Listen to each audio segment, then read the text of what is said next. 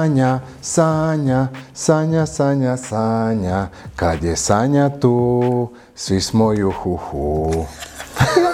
Dobro? Čekaj da ima neko još. Kad me Sanja uči plivati u kadi, ona mi pokazuje kako se to radi.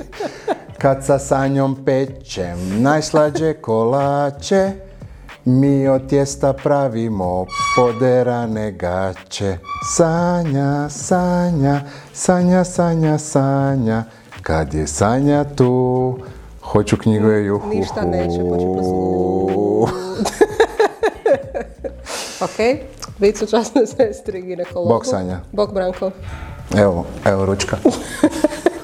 Ručka? Ne, mora sam reći ručka. Donio? Evo ručka, da. Ručka. Nekako sam mislio da se malo udaljimo, da se malo više...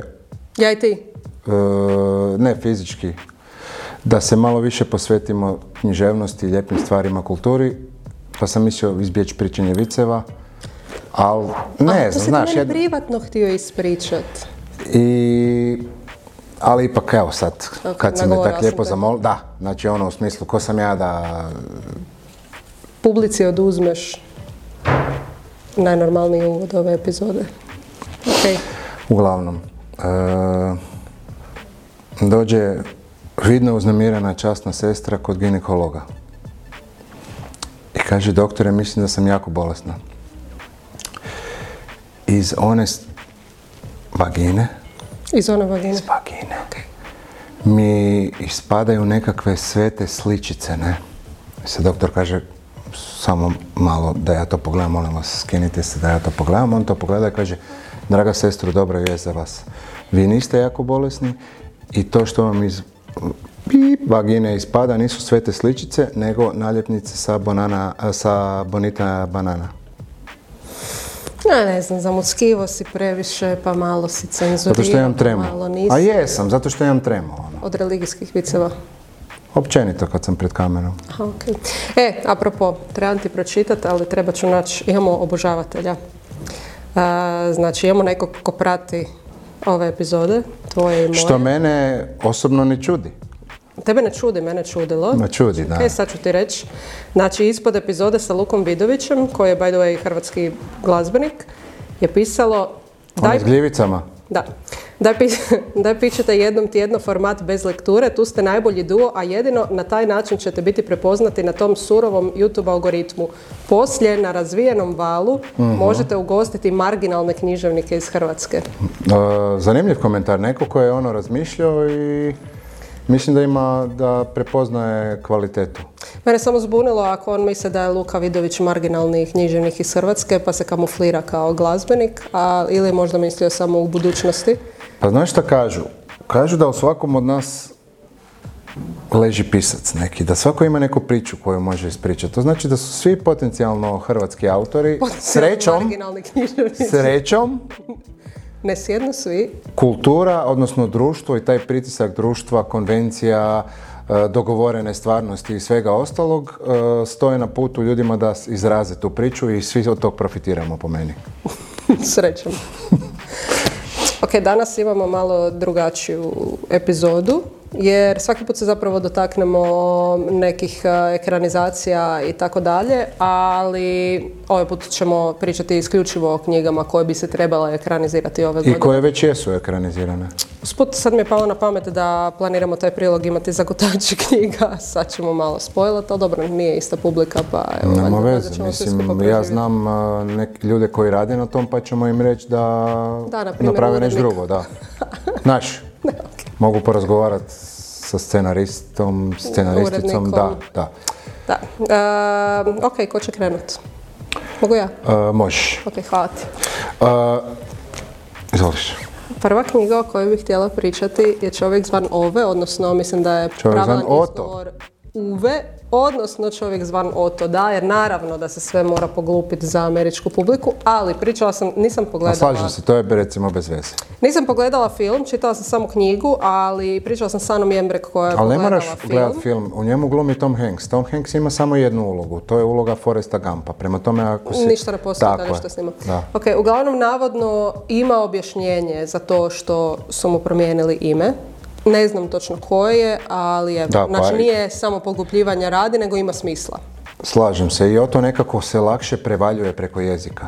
Od ove, okej. Ja sam, što se tiče adaptacija, enormni perfekcionist i mene sve nekakve promjene nerviraju. Znači, mislim da je najeklatantniji primjer... Misliš perfekcionist u smislu u svojoj glavi imaš sliku kako bi nešto trebalo izgledati i onda kad ne izgleda točno tako, onda to nije savršeno? Ne. Nego? Ne, to je bio zločisti komentar. Nije tako, nego ako J.K. Rowling za Harrya Pottera 88 puta napiše da ima crnu kosu i zelene oči, onda šta očekuješ kakve će oči i kakvu kosu će imati glumac u filmu?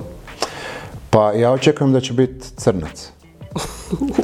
U 2023. apsolutno. Da, jer baš ima sad, htio sam reći sad kad si spomenula ovo, dosta djece je bilo u šoku jer su čitali priču Mala sirena i to sve i onda vidi dođe film, ta Mala sirena je sasvim drugačija djevojčica, malo I sad bi netko rekao da je to zato što si ti rasist ili zato što sam ja rasist, uopće se ne radi o tome. Daj, pa to su gluposti.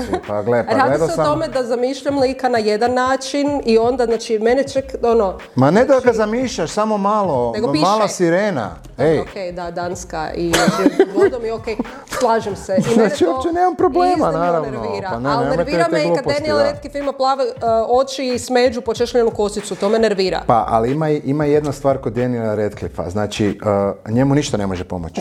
Znači on može imati kakvu god kosu, može biti... Simo on te gledao i jedan film gdje glumi Daniel Radcliffe, a da nije Harry Potter. Mislim, čovjek navodno jako dobro glumi, hvala ga čovječe, kritičari i tako dalje. Neki ozbiljni. Ja sam pogledala tu i tamo koji film u kojem glumi dobar je, ali mislim da uvijek će biti Harry Potter. Ne mogu jer, znaš, kad vidim Daniel Radcliffe, znaš kad ti bljeskati pred očima, ne? I samo vidiš tog malog čarobnjaka koji s tim štapićem maše. To je problem. Stvarno je, znači, svima koji glume u iznimno slavnim teško je to, pa ajde gledaj ovog, kako se zove ovog... Iz Sumraka. Da, upravo sam njega htio reći. Znači, evo, ja stvarno vjerujem, mislim da je bio onaj film Svjetionik ili nešto, jel' tako? Mislim da u njemu glumi William Dafoe, crno-bijeli, neka totalno dobra brija i unutra je taj... Pattinson? Da, Parkinson. I baš hvala i kažu da je dobro, ali ja recimo imam još jedan dalje problema, to je ja Matthew McConaughey ne mogu gledati normalno. Iako sam se uvjerio da je dobar, znači gledam recimo onaj Vuk iz Wall Streeta i super mi je tamo, ali ja stalno vidim onog lika koji trči po plaži bez majice, znači dobro, to je možda zato kaj mi se sviđa. To sam htjela reći, možda imaš neke druge No, ajmo dalje. Imamo nekoliko tu knjiga. O čemu se radi Čovjek zvan Ove? Kamerman nam se već preznojava jer ne vjeruje, broj nam A ubrzat ćemo na kraju uvijek. Čovjek zvan Ove, knjiga vrlo... Pa i ti ne znaš uopće o čemu se radi. Nemoj. Znači, Fokusu sam radio dok ti nisi... Vjerojatno si prvi put čitala Harrya Pottera tad, a kamoli, čekaj da vidim da li to ima moje ime. Ok, nema tog mog imena, pa nisi radio zato što me cenzuriraju. To je molim te izašlo 2018. Molim! Nego kad je to izašlo? A zato kaj su preuredili izdanje, sorry Buraz. To si donio. Ne ja, nego Davor Uskoković. Dobro, okay. To znači, to što to nema, to je samo, znaš, to ti je ono kao, to ti je nešto slično ko... brisanje nacionalnog identiteta, ne? Ali nema veze, meni to ne smeta. Uglavnom lijepa, dirljiva priča o nekom starcu nadrkanom, evo, ispričat ću se gledateljima i slušateljima, ali stvarno je takav. I on, evo, neću spojlati. I ispada da je jedan od najboljih ljudi kojeg možete koje možete upoznati u životu. Nije baš takav. Je, ispada tak. Znači da ima toplo srce. Ima grubu vanjštinu, ali ima toplo srce i iznutra nema oštrih rubova. Pretpostavljam isto kao i većina naših starih susjeda zločistih. Ti nemaš zločeste stare susjede? Imam, ali nemaju kvalitete. Dobro, okej, ajde, možeš nastaviti dalje. Užasno se predstavio ovu knjigu, evo. Rekao sam sve točno. Znači, Grumpy Old Man, by way of Švedska. Na veze. Ja dobro, Orkanski visovi. Emily... Bronte? Neke dvije točkice. Bronte. Da, Emily Bronte. Znači, Neda Paravić. Šta nije ona iz one pjevačica... Neda Parmač. Parmač. Nju znam. Ona je prevela ovu knjigu. Znači, piše Neda Paravić, Nela Parmač. I to mi je bila dobra stvar. Kak je ona išla? Ono nešto... Koja? Košarkaš, nešto, košarkaš u tijelu. Isus Bože. Kak se zove pjesma? Ne znam. Pa kak se zove riječki? Znači, znaš tu ženu Nedu? Znam. Da, pa u nekom bendu je bila. Pa bila je u Feminem i sad... Pa no i kak se zove njihova najpoznatija stvar? Molim te, pomogni mi. Zovi, kad na srcu rana... Ne, nego je bila ona... Čovječe na... To jest ne nas ili Bos... Ne znam. No dobro, nema veze. Nema veze. Uglavnom, Orkanski visovi. Nemojmo miješati stvari. Dobro. Nemojmo miješati Nedu Parmač i Nelu Iznimno Paravić. sam sretan što ja predstavljam ovu knjigu. Ne znam, ja nisam znao da ima serija, film ili nešto, nebitno, to možeš ti dodat. Ali sretan sam jer sam ovu knjigu pročitao. Nemoguće. Ti si pročitao klasik. Oni koji ne gledaju, njima ću još jednom reći, pročitao sam knjigu Orkanski visovi i bila mi je dobra. Nemoguće. Kad si ušao tek u svijet književnosti ili... Bila mi je dobra, da. Bila mi je dobra zbog dramskog naboja i psihološke karakterizacije likova, ne. To mi je bilo dobro zbog atmosfere na tim pustopoljenama škotskim, mislim da se događa. Bilo mi je dobro zbog tog nekog nadrealnog elementa, a ja sam u njoj najviše osjetio neku neobuzdanu divljinu. Evo, ne šalim se, stvarno, i ostala mi je u dobrom sjećanju, kao klasik koji je u smislu ono, hej, pa zašto mi to neko nije, znači, to mi je takva knjiga koja je bila, pa zašto mi neko nije prije rekao da klasici mogu biti ovak dobri? Da. Bio sam zapravo ljut na obrazovanje koje mi je uništilo volju i želju za čitanjem, a ima dobrih knjiga. Znači, Orkanski visovi, Wuthering Heights. Apropo te knjige ekranizacije, neće biti o ovoj knjizi, nego će biti više biografski o Emily Bronte dok piše tu knjigu. Ima tu i dvije Bronte, da. Znači o njoj dok piše tu knjigu. Umlaut. Za većinu ovih ekranizacija, zapravo za neke možda imamo najavljene datume, za neke ne, a i teško je pratiti u sve streaming servise i tako dalje gdje ide koji, pa nam nemojte zamjeriti, ali ako vas zanima, googlajte slobodno. Da, u svakom slučaju knjiga koja je, evo, ja sam stvarno ne poštujem ni književnost ni ništa, znači čitam šta mi se sviđa, znaš, neko kaže Tolstoj, ja znaš, tipa, to je onaj Bradonja i tak, nebitno, uglavnom, definitivno knjiga koja ne je relevantna i ima nešto što nije zapravo, mene začudilo da je ona u nekoj lektiri u tim stvarima, jer je dobra. Tu je stavio odmah pored sebe, to je bitno. Koji problem ti imaš s knjigom Dragi Edvarde? Imam, sad ću ti reći, ja sam iz generacije koja je, kad sam bio mali, gledala seriju koja se zvala Dear John, Dragi Johne. Dobro. I to je jedna serija u kojoj svaki put počinje, on je samac, žena ga je napustila. Ja sve što počinje sa Dragi nešto me podsjeća na tu seriju i na tu tugu koju sam osjećao prema tom čovjeku dok se on snalazi. Iako je to bilo humoristično, znači jednostavno bilo što se počeo sa Dragi. Meni kad neko kaže Dragi Branko, ja onak... Sad ću te uvijek zvati Dragi Branko. Pa i onak sam ovo izmislio, tako da mi je svejedno, možeš. Uglavnom, ovo je jedna od najljepših knjiga koju sam pročitala. Radi se o meni bliskoj temi strahu od aviona, odnosno ovdje se radi o dječaku koji je preživio avionsku nesreću i jedini je preživjeli i po istinitoj priči je napisana. Suzdržavaš se da se ne smiješ, jel? Dječak je poginuo. Svi su poginuli. Dječak je... On je preživio. Dobro, pričaj. Zove se Dragi Edvarde zato što njemu nakon nesreće rodbina svih tih ljudi koji su poginuli počne slati pisma koje su naslovili se Dragi Edvarde. U principu žele saznati kako su njihovi bližnji preživjeli zadnje trenutke i to ja mislim za svaku osobu, a kamoli za dječaka je mislim da ono baš teško emocionalno iskustvo.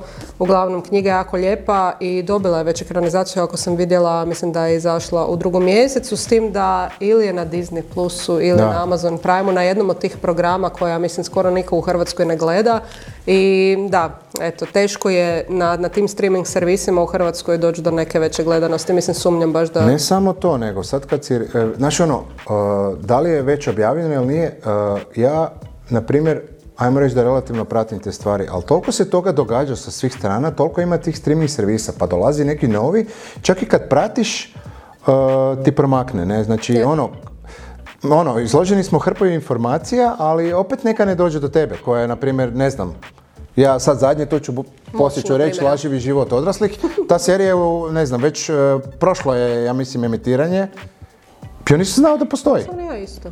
Okej. Dalje. Da, ovdje, slobodno. Lekcije iz kemije. To znači, svi koji prate strane neke top liste, kad kažem strane, mislim na civilizirani zapadni svijet, to se moramo uvijek znati. Će primijetiti da se ponovno digla na ljestvici najčitanijih, najprodavanijih i najpopularnijih. Iako je već bila, kod nas je objavljena, ja nisam primijetio da se išta događa u smislu da sad ne znam, neko priča da kaže da je super, ali mislim... O čem se radi ta knjiga? Vrijeme ranih 60-ih, ona je nekakva znanstvenica, u njenom timu nema žena, znači tu je još ono i nekakva ženska prava, ona se zaljubi u nekog drugog znanstvenika, sve čini se kao odlična priča, međutim to se sve raspadne, njoj dolazi nekakva slamka spasa u životu gdje ona počinje raditi kulinarski show, ali sa svojim znanjem kemije. Znači kad pogledaš priča zvuči zanimljivo, ali ne zvuči kao ono pa dobro, jedna od nekakvih priča, znači ništa, meni bar ne zvuči ono nešto spektakularno, ali očito je to knjiga u kojoj ima nešto koju ljudi pročitaju i pričaju dalje. Tako da mislim da to što kod nas još nije doživjela veliki uspjeh je zaslužujući samo tome što ju nije pročitao dovoljan broj ljudi koji će preporučiti drugima. Tako da evo, koristimo ovu priliku i serija još nije izašla, ne znam kad će, ove godine. Koristimo priliku da preporučimo knjigu koja je jednostavno vjerojatno, ako ju niste čitali, vjerojatno ćete ju čitati kad tad. Čini mi se da su u zadnje vrijeme zamah dobile te kao žene znanstvenice u nekakvoj popularnoj literaturi i tu se mogu nadovezati sa ljubavnom hipotezom. Da. I uglavnom to pišu žene koje dolaze iz znanosti, tako da, evo, očito je sad to nekakav trend u svijetu. To je jedno što ja mogu da... Ali ovo je baš se jako istaknula i, znaš, onda kad bi prepričao radnju, ali mislim da ja ju nisam čitao jer sam pročitao orkanske visove, prema tome ne moram čitati sad i lekcije iz kemije. Daisy Jones je šestorka, neću previše o ovoj knjizi jer sam više o njoj pričala u epizodi s prevoditeljicom Selmom Muftić-Pustički. To nije Nela Parmać prevela, ne? Ne, nije Nela Parmać. Dakle, radi se o autorici Taylor Jenkins Reid, koju smo isto znali spominjati već kroz ove epizode. Biće, šta? Znaš kak ide pjesma? Mili moj, snažni buldožer. Znam. Dobro, ajde dalje, sjetit ću se kak ide. Traži se dečko. Traži se dečko. A to nije njihovo, to je Eni. Irak, Iran. Znači, jer su iz Rijeke oba benda. Ne. Halo, ne? Znači... Iz Rijeke su oba benda. Ne, Feminenke actually dolaze iz Bosne jer su na Euroviziji predstavljali prvo Hrvatsku. Ali da li su nekad bile u Rijeci? Sigurno su jednom bile u Rijeci, evo. Prema tome apropo nekog zanimljivijeg benda. Molim ti, daj mi dlaku u jajetu. Daisy Jones i šestorka. Serija igra na Amazon Primeu, meni je jako dobra, glumi jedan od mojih najdražih glumaca Sam Claflin, međutim razočarana sam malo castingom jer mi se on tu nikako ne klapa. Tako je, nije ono što sta. Ne to, ti si imala točno isklesanu viziju čovjeka koji ne postoji na ovom svijetu i nije taj. Ne, nego je nažalost malo ružno ostario. oni glume ekipu, ne znam, iz 20-ih, ranih 30-ih, on izgleda kao da ima više od 40. Da, znaš zašto tako izgleda? Da li je to vrijeme nekog razvrata, drogiranja, nespavanja i tako dalje? Ti znaš kako izgleda 20-godišnjak koji se drogira makar 2 godine? Nisam tako upoznala. Pa izgleda kao da ima 40 godina. Onda hoćeš reći da je znači, savršeno je tako. A ja imam nekakve iluzije, evo, neprirodne, da. Dobro, okej. Ne, znači, nisu one neprirodne, nego... Meni se serija jako sviđa, nevezano uz Sema Cleflina i njegovu starost i pjesnik čak mi je dobar i soundtrack. I soundtrack, ono što je zanimljivo, znači s obzirom na to da se radi o imaginarnom bendu, je sad ono prvi, ne znam, na Spotify, ovo, ono, bla, bla, bla, ljudi ih vole slušati, ono kao da se radi. Ali i kod nas opet i dalje knjiga još nije doživjela ono nešto. I cijela ta autorica, znači ona ima to kultnu sljedbu, znači ono, ljudi ginu za nju koju vole. Tu nikak da se pokrene, mislim, oprostite na moje nestrpljivosti, ali znaš ono, vrijeme je da bude broj 1, na primjer. Ide i, ja čak mislim, idući mjesec će biti u kinima ekranizacija jedne druge njene knjige koja upravo ulazi u domaće knjižare, tako da mislim da kad osvane na velikom platnu da će tu možda krenuti. Jer ovo tu opet Amazon Prime, opet dolazimo do problema da nemaju svi ljudi taj streaming servis, tako da, evo, ja se nadam da će to doživjeti i kod nas malo jače. Okay. Dječak, krtica, lisica i konj. Znači, ja ne mogu zapamtiti naslov ove knjige nikad. Jer, znači, gdje je sad pas? A ja sam bio siguran, znači, da si me ono rekla, evo, ne znam, ono, ajmo oklada, ja bih rekao, pas ima sigurno, nema psa. Uglavnom, to je knjiga koju sam 100 puta spominjao i ona je zapravo zaslužna za uspjeh Pande i Velikog zmaja i ja sam osobno isfrustriran što se ne prodaje 20 puta bolje od Pande, koji je u redu i sve, ali ovo je ono originalno djelo, ne? A znaš što je zanimljivo? Što? Evo, ja sam svekrvi sam poklonila Pandu. Odnosno Šogorici sam poklonila Pandu, onda i svekrva htjela Pandu, ali ja sam rekla, ali zašto onda ne bi možda uzeli Dječak, krtica, lisica, konj, da nemate iste knjige. I ona je to išla prolistati u knjižaru i rekla je da joj se ne sviđa font. Ej, vidiš, da, možda je nečitljivo. I Panda joj je čitljivija i to je puno više sjela i htjela je Pandu. Ok, znači, sad, super, dobra informacija. Sad ne znam koliko je on prenesen sa originala. Pa evo možeš pogledati jer imaš kako na engleskom, izvoliš. Znači, boy, mole, fox and the horse and the dog. Evo, tu je piše kak treba, ne? Tu je pas. Mislim, ti moraš, evo ti kao osoba koja radi u izdavaštvu, moraš uzeti znači, sad ćemo ovako. Ja predlažem izdavaču, nadam se da to je objavila Planetopija, ako me slušate. Molim vas, nazovite Charlija Makesija i njegovog izdavača, samo malo Pengvina, i recite mu, amateri, znate koliko ste u Hrvatskoj izgubili čitatelja zbog ovog vašeg fonta? Pa dobro, teže je čitljiv, znači pričamo o osobi 60+, znaš koliko, znači, molim vas, dobar dan. Dobar dan. Šta si bezobrazan? Ne, nisam, molim, dozvoli mi da izrazim. Ajde. Dobar dan, molim vas, I would like to speak to the manager. Molim vas direktora Pengvina želim. I onda ovako, na onom ruskom nekom engleskom koji je hrvatski. Hello, I'm Maria from Croatia. What are you doing? The font is unreadable. Unreadable, pa ruski sve je isto. Uglavnom. A prosti, aj reci da se ne slažeš, nisi mogao pročitati kako se autor zove.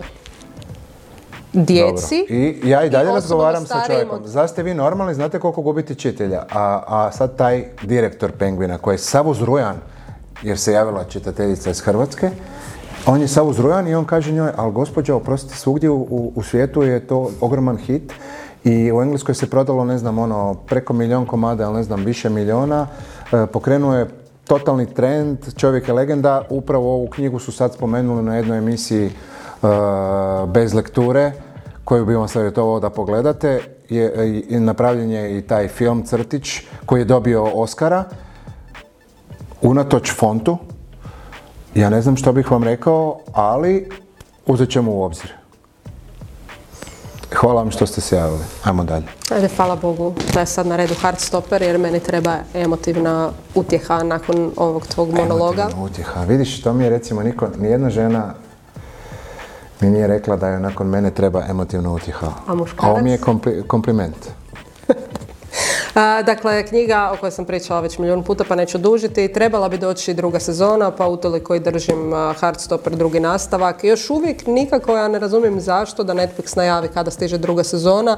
Prošle godine u ovo vrijeme se emitirala prva, tako da je fanovi željno iščekuju. Ista stvar sa idućim našim naslovom. Da, ista stvar. A ono što sam htio reći, drago mi je da si spomenula ovu knjigu, ja bih se još samo dodao da ako niste čitali Colin Hoover, da čitate. Harry Pottera. I dobro je. Ja mislim uopće ko nije čitao Harrya Pottera da... Nema šta gledati. Njemu je zabranjeno gledati ovu emisiju. Znači njemu je zabranjeno. Ajmo pričati o Jenny Han, o kojoj nismo pričali niti u jednoj epizodi. Neću. Živjeli. Ne. Ajde. Dobro. Ajde. Isus Kriste. Ajde. Kak si čovjek kad se kusneš?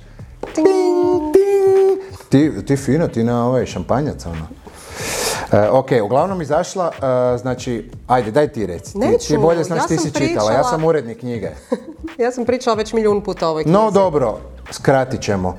Prva sezona je bila hit, ne baš kod nas, jer je na Amazon Prime-u. To su ti problemi sa streaming servisima, jer svaki ima neku odličnu seriju, pa ajde, pretplati se na sve njih. I onda 5 eura ovdje, 5 eura ovdje, 30 eura ovdje, znači uglavnom, to malo je problem. Serija je vrlo uspješna. I ponovno je stavila u spotlight ovu trilogiju koja mislim da je napisana 2009. Znači staro. Priča je po meni bezvremenska, bezvremenska u smislu nekakva moderno odrastanje, ljeto postaje čarobno. The summer is magic. Nevjerojatno su mi te asocijacije. Ali to je to je bilo 90-ih ta pjesma. Uglavnom, to je ono što sam ti htio reći, što si ti spomenula za Heartstopper. Fanovi čekaju, svi čekamo, i dalje se ne zna, bit će sad kao možda prije ljeta, možda na ljeto, ali nema ništa. Znači ima samo da je snimljena i da će se emitirati. Tako isto i s ovom lekcijama iz kemije. Ja se ljutim na hrvatske izdavače što nemaju kao izdavački plan, barem ne one koje mi možemo vidjeti za cijelu ovu godinu, većina. I onda, Amazon Prime nema svoj plan ni Netflix objava serija, tako da je to očito problem daleko sežniji. Poslušaj. Slušam. Čuješ šum mora? Da. Lijepo je, jel da? Ja osjećam miris školjaka. Ovako, balada Pjevica i zmija, to je nešto za što imamo datum, navodno u 11. mjesecu ove godine. Znači, prvotno trilogija, sad tetralogija zapravo sa ovim prikolom, Hunger Games, odnosno Igre gladi, jedan od meni dražih serijala koje sam čitala i gledala. S tim da moram biti poštena reći da sam prvo pogledala filmove, a onda pročitala knjige. Naravno, knjige su mi još bolje od filmova.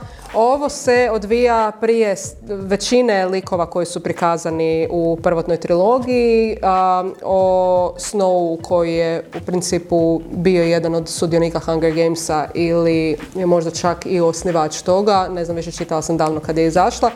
Uglavnom, evo, stiže i ekranizacija i iskreno jako je se veselim, jer mislim da je Hunger Games dosta dobro odrađen film kao filmska adaptacija i generalno mi je priča super, tako da, evo, veselim se 11. mjesecu, ne samo zbog toga, nego i zbog mesjedine. Dakle, serijal Dune koji je već bio adaptiran, a sada je opet pod palicom Villeneuve.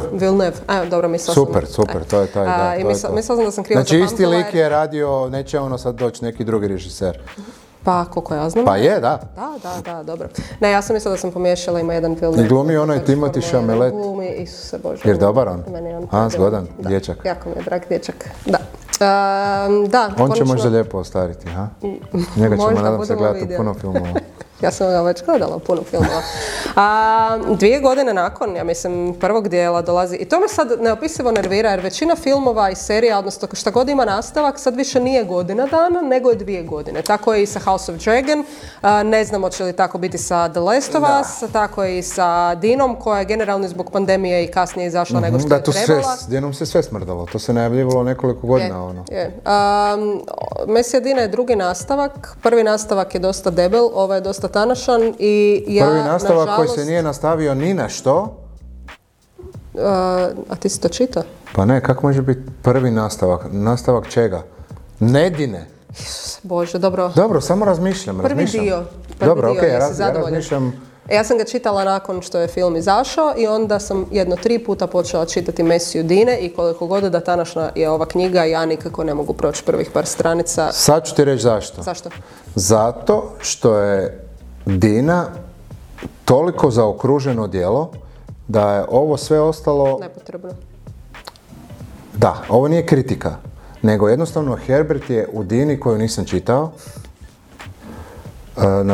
napravio kako sve što je htio napraviti. Zato što znam neke stvari, jednostavno znam stvari. Si pričao s njim? Pa nisam, pa ne moram pričati da bi znao ono što je Herbert mislio. Dobro. Ček, ti ne znaš kaj je, recimo, misle autori, ljudi ili neko. Ali nećemo, to je... Znači, mogu objasniti zašto nije... Možeš. Sad si mi rekla, ja ti hoću reći da ti pomognem. Možda hoću... Znači, nemojte čitati nastavke Dine očekujući Dinu. Dina je zaokružena. Znaš šta znači zaokrug? To znači zaokrug. Ona ima granice. Na te granice se nešto ne može više ubaciti unutra da bi to poraslo. Znači, ona ima jasne granice koje su monolitne. I onda nešto se može samo nasloniti. Sve drugi nastavci se naslanjaju na Dinu. Prema tome, nemojte očekivati Dinu 2, dobit ćete nešto, naravno pisao isti autor i to je sve ok, ali postoji šansa da nećete dobiti ono što, mislim, on je vjerojatno pisao Dinu, nisam ga pitao sad o tome, da napiše Dinu jednu. I on je to napravio do kraja. Šta je onda bio hit pa je nastavio ili šta? Vjerojatno, ne znam. Da, dobro. Tad mu se nisam javljao. Šta znam šta je bilo, ne znam. Vjerojatno mi je bio dužan 200 eura i ne da mi se kući jer me zove i onda mu ja, znaš, svaki put kad pogledaš, misliš si, oni koji ti ne vrate pare, najčešće hoće još para, ne? Onda se njemu ne javljam. Molim te da nastaviš o knjizi koju sam ti ja donijela i na koju sam te ja podsjetila, jer nisi znao da je izašla serija. Još, da, zato što, gle. A ja znam. Šta ovdje piše? Šta piše pod urednik? Branko Matijašević. Da, šta misliš da nisam pratio godinama kad će to izaći? I onda sam toliko pratio da sam već odustao. Tako je. Uglavnom... Ono zbog čega ja pratim je činjenica da jedna hrvatska glumica glumi u toj seriji, to je Zrinka Cvitešić. A daj pročitaj, daj to izgovori kak nju predstavljaju... Zrinka Cvitešić. To puno bolje zvuči, ali Zrinka Cvitešić. Uglavnom, šta si htjela reći? Ona glumi u toj seriji. Da. Sad je izašla evo nedavno, tako da mislim da je zgodno spomenuti. To bi čak i gledao jer mi se knjiga jako svidjela. To je bilo ono vrijeme kad je Sluškinjina priča izašla serija i onda je bilo ono Sluškinjina priča za 21. stoljeće. Kako smo uopće rekli kako se zove knjiga? Knjiga se zove Moć, The Power, i ona se vrlo jednostavno, iz nekog neobjašnjivog razloga, žene počinju dobivati neku moć kao neki elektricitet, u smislu ono u tijelu, istovremeno po različitim dijelovima svijeta. Znači kao da se neka moć probudila u njima i onda pokazuje zapravo što bi se u nekoliko dana, u kratkom zapravo vremenu na cijelom svijetu dogodilo da jedan spol koji je, ajmo reći sad, potlačen, dobije moć koja ga čini fizički jačim, znači radi se o fizičkoj moći. Dogodilo se upravo ono što pretpostavljate, a to je da bi počeli to koristiti, odnosno zloupotrebljavati. Mm-hmm. Kao što recimo muškarci rade fizičkom snagom nad ženama. Pa da, mislim. Okay, ajde. Gle, uvijek je tak bilo, znači tak bi bilo recimo tako da je puno bolje da žene ostanu potlačene nego da smo mi muškarci potlačeni. To sam ja zbog koje zove knjige, zato mi se svidjelo. Dobro, baš mi je drago što ću se onda na to nastaviti gay tematikom. Red, white and royal blue. Dakle, stiže ekranizacija. Ja mislim, da, zapisala sam u 5. mjesecu. Mislim da je to film koji čak dolazi u kina. Ako se nema varam, osim hrvatski ako ne prijevod? dođe... Ne, zašto? Zato što domaći izdavači ne žele LGBT tematiku. Kako neće? Pa imali su onu... Silveru i plava je najtoplija boja i to su ti valjda dva primjera kojih se mogu sjetiti. Da, jako malo toga zapravo, da, jako tako malo. Je, Heartstopper nije mogao naći zato što, ne zašto ja mislim da je tako, zato što ne da smeta čiteljima, nego je jednostavno Hrvatska mačo nacija, u smislu jednostavno su tu baš pravi muškarci žive. Pravi, čvrsti muškarci koji su jasno određeni, znači ono, to nije animozitet, nego nema, jednostavno jer takva je nacija, ono, čvrstih ljudi, odvaljenih od kamena. Uopće sad više ne znam što sam htjela reći kad si mi 100 put upao, ajde sad šuti da ispričamo. Na što se me podsjeća naslovnica ove knjige? Na što te podsjeća naslovnica ove knjige? Na one parfema od Jeana Paula Gaultiera. Možda, ne. Znači oni gej mornari i to. To mi je uvijek bilo jako zanimljivo. Znači taj spoj gej priče i mornara u stiliziranoj verziji, ne? Ono što je zanimljivo u ovoj knjizi, to sam jedan izdavač s kojim sam razgovarala, kojim sam pokušala prodati ovu knjigu, me pitao koliko veze ima ta gej priča sa cijelom Nema radnjom. puno. Oni se vole kroz cijelu knjigu. Ima, a znaš zašto? Zato što radnje ove knjige ne bi bilo da nema toga gej zapleta. Znači radi se o dva muškarca koja mladića. Da, znači kad ne bi bili gej, onda ne bi bilo... Jedan od njih je sin predsjednice Amerike, a drugi od njih je unuk kraljice Engleske. I njih dvojica se zaljube jedan. Jer da su heteroseksualan par, taj zaplet zapravo ne bi bio zanimljiv nikom. Ma bio bi možda, ali na drugačiji način. Da, ok, razumijem te, naravno. Vidiš, ono što je zanimljivo, ja mislim da su oni kao iz poštovanja prema kraljici Elizabeti u filmu promijenili i stavili su muškarca kao kralja i da je to njegov unuk koji se zaljubio u drugog muškarca. U međuvremenu je kraljica Elizabeta umrla i došao je kralj Charles, tako da će sad ispast ono kao da je namjerno, da, ali stvarno nije bila ta. Uglavnom, na stranu sve predrasude i tako dalje, meni ova knjiga je bila iznimno zanimljiva i smiješna, iako se veselim adaptaciji, dobri su glumci, Nicholas Galitzine, kojeg svi vole iz Purple Hearts sa Netflixa, bilo je iznimno popularno prošle ili pretprošle godine. Svi ga vole, ne? Svi ga vole, ti nemaš pojma koja. Nema veze, ali ga volim, jer ga svi vole. Hoćeš pogledati ovaj film? Pa ne vidim razlog zašto nekak je dobar, pa nemam ja niš protiv, mislim... Ne, ja te samo pitam zbog znaš, ti me sad pitaš zato kad sam rekao da je Heartstopper evo gužiš, i crtan ko da ga je crto ono trogodišnjak. I Taylor Jenkins Reid je pohvalila ovu knjigu.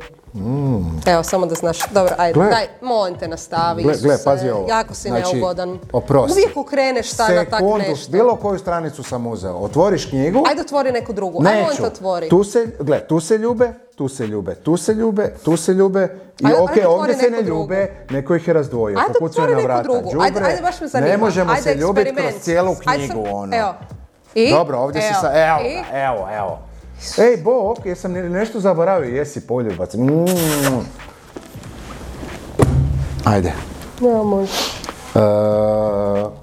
Elena Ferrante.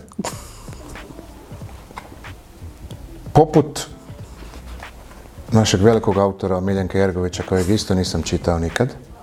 Ni ja nisam čitao nijednu knjigu od Elene Ferrante, ali sam se uvijek osjećao pozvanim govoriti o njenim knjigama. Ovo je naslov koji ima, ono što ja znam o ovoj knjizi, što mogu skupiti informacije oko kratkom vremenu, je da ima oko 350 stranica. Ono što još drugo mogu reći je da knjiga nema nastavak, da je samostalna, da se zove Lažljivi život odraslih. Da je izdavač Profil. Dobro, sad nećemo tu reklamirati izdavače, nebitno. I da je serija po meni već završena, odnosno da je serija ima 6 epizoda. Ko zna stvari, ha? Ko dolazi pripremljen? Ha? Da je talijanska i da ima na Internet Movie Database 6,1, znači nema neke dobre ocjene, ali nebitno. ono što je najbitnije je da ni ja, ni Miljenko Jergović nismo čitali Elenu Ferrante, ali smo pričali o njoj. Međusobno? Ne, u javnost smo to iznosili. I hvalili smo se time. A s čime se ti možeš danas pohvaliti, ha? Ne mogu se ničim pohvaliti, osim ovom epizodom, se uvijek svima mogu hvaliti. Evo, završit ćemo. Ja znam čime se ti možeš pohvaliti, iako ti možda ne misliš da je to vrijedno neke hvale. Svojom haljenicom boje žada. Nije haljenica, nego su kratke hlače. Ok, skort. Izgleda kao... Kaj je to skort? Ne znam, ali ti ne znaš što se to zove skort? Ne, to se zove skort. Dobro. To što ti nosiš se zove skort, ali ja naravno... Kao short i skirt. Ponekad čujem neke... Svačiš kad ja kažem haljenica, ja znam o čemu se radi, kao što vidiš da znam. Ali pojednostavnjuješ. Pa da, ja kad recimo idem po Adama dijete u vrtić, ja njemu neću govoriti kemijske procese. Dijete, ali inače ideš po odrasle osobe u vrtić ili... Pa ne, nego, znači, kužiš. Ja sam te htio pohvaliti i šta je sad ovo ispalo? Uglavnom, haljenica, koje boje smo rekli da je? Da nije boja apsinta, nego je boja... Boja žada. Znaš šta je žad? Pa ne znam šta je žad. Nešto, da. Kaj nije to neki dragi kamen ili nešto? Dobro. Jel je, pitam te? Je, poludragi, Jel je? da. To onda znam. Okay. Da možemo molim te završiti? Možemo. Okay. Rekla si da se nemaš čime pohvaliti danas. Ja sam rekao da mislim da imaš. Slavujeva pjesma, odnosno na engleskom The Nightingale, isto ide ekranizacija. Kristin Hanna je doživjela svoj veliki uspjeh sa Firefly Lane koji ide na Netflixu, koji sam čak i gledala. Iako tamo me isto nervira, to su sad isto počeli raditi. Znači, osim što im treba 2 godine da izbace seriju. I još na to stave neke likove koji baš ne stare... Da. Ne to, ne to. Nego su ti sad počeli tipa jednom tjedno objavljivati epizode. Daisy Jones ti je išla recimo 3 epizode, pa tjedan dana po 2 epizode. Odlično, i to ja mislim da je odlično. Ali ovdje, ja bi se čak i služila recimo The Last of Us, kojim je odlična serija, svaki tjedan je izašla jedna i Mirna Bosna. Tako je. Ovo tu su objavili valjda sve osim finala i finale će doći u 6. mjesecu. Pa jel oni znaju šta ću ja sve pogledat i to me stvarno odbilo, znači prvu sezonu sam pogledala u mahu, ovo tu kad sam vidjela da uopće nema zadnje epizode sam rekla za šta ću to onda gledat, eventualno ću pogledat u 6. mjesecu ako je tako. Razumijem te, mene bi užasno frustriralo, zadnje nema epizode, onak. Bajde napravi ko čovjek seriju, ko recimo Twin Peaks, napraviš sve epizode odjednom i onak nema kraja, isfrustriran si cijelo vrijeme. Kuš jer nikad nije završilo, tako da... Uglavnom da, Kristin Hanna, ovo je druga priča, nevezano koliko vidim nekakav ljubavni povijesni roman, Francuska 1939. godine, nisam čitala, evo fan sam Firefly Lane-a, ovo nemam pojma šta je, ali ide ekranizacija. Da, popularna je autorica i ono što mislim, ono što znamo o autorici, čitajući kritike i prateći je, da definitivno drži tu kvalitetu i da je pouzdana. Mislim, meni kao čitatelju to jako znači. To znači nije mi, super mi je bila ta knjiga i onda čitam neko drugo i mislim šta je ovo. Vidiš, to je meni Taylor Jenkins Reid recimo. A je? Da, ja sam skoro od nje odustala nakon 1-3-4 knjige. I ako se dobro sjećam, Colin Hoover, ja bi ju volio spomenuti, a je, kako ne, kad je pisano... A da, dobro, okej, ajde. Što nisi rekla da... Dvije različite stvari. Ali pa što ti nije dobra priča, počinje s nama ili priča završava s nama su... No, bitno mi je da se slažeš sa mnom, mislim, inače šta... Razlika je bila, znači kod Taylor Jenkins Reid sam pročitala 4 njene knjige, svaka se razlikuje od druge i zadnja koju sam pročitala je zapravo baš bila Daisy Jones i nije mi sjela nikako jer je pisana kao intervju i tako i serija snimana. I onda sam rekla da odustajem od nje, serija mi se to recimo sviđa i onda mi je Jelena Pataki predložila da pročitam Dok nas brak ne rastavi, što je jedna od njenih ranijih knjiga i ta knjiga mi je bila prekrasna i dalje ću nastaviti čitati. Ali razumijem te, pazi, ovo je Hoover, sam prvo pročitala Priča završava s nama i tu sam se zaljubila i dobro onda što sam čitala. Dobro, nebitno, samo ću reći, opasno je, znaš kad te neki autor, ovdje je promijenjen format pisanja romana, šta je već struktura i to ti dođe ko šok. Naprimjer, meni se to događa, zašto sam spomenuo, zato je meni bitno pouzdanost autora. To znači da znaš da ako je, recimo, dobra ti je ova knjiga, vrlo vjerojatno će ti od Kristin Hanna biti dobre sve knjige. Možda će u nekoj manjoj mjeri biti bolje ili lošije. Ali ono ima tu neku priču. Nisam naravno ništa čitao njeno, ali to znam. Pa me sad ti pitaj kako. Ne, ja bih te pitala šta si zadnje čitao, ali vjerujem da ćeš morati dugo razmišljati o tome, pa možda nema smisla. Ne mogu se sjetiti, osim, mislim da sa uspinjače na karti, da sam karta za uspinjače je bilo, ne. Okay. Evo, nadam se da se gledateljima i slušateljima svidjela ova epizoda gdje smo donijeli adaptacije, jer mislim da je evo baš u posljednjoj epizodi, to je pretposljednjoj s Lukom i Gljivicama, smo pričali u biti... Luka the Mushroom Man. Luka the Mushroom Man. Rekao je kako u zadnje vrijeme baš nije čitao i onda kao za inat sve knjige koje je izdvojio da je čitao je prvo pogledao seriju ili film, a onda je pročitao knjigu. Da. Tako da, evo, mislim da koliko god se ljudi straše tog digitalnog sadržaja, da ugrožava knjige, zapravo mislim da je skroz suprotno, barem je tako u mom slučaju, a evo i Lukinom, a nadam se i tvojom. Eto, i time bi završila. Da, kad je tebi dobro, onda to znači za sve. Apsolutno. Tako je. Hvala vam što ste gledali i slušali ovu emisiju i vidimo se svaki tjedan. Ne, Isuse, ne. Sad svaki tjedan. I to je neko predložio. Ja sam rekla ko bi preživio Brankove viceve svaki tjedan. Ja znam da ja ne bi. Svaki tjedan. I onda kad svaki tjedan idemo se suprotstaviti YouTube-ovom algoritmu. Nakon svakog tjedna, svaki dan. Nakon svakog dana, svaki dan 2 puta. Ja toliko vremena i živaca u ovom životu. To bi bilo odlično. Svaki dan 2 puta. Gledajte. Hvala. Pozdrav.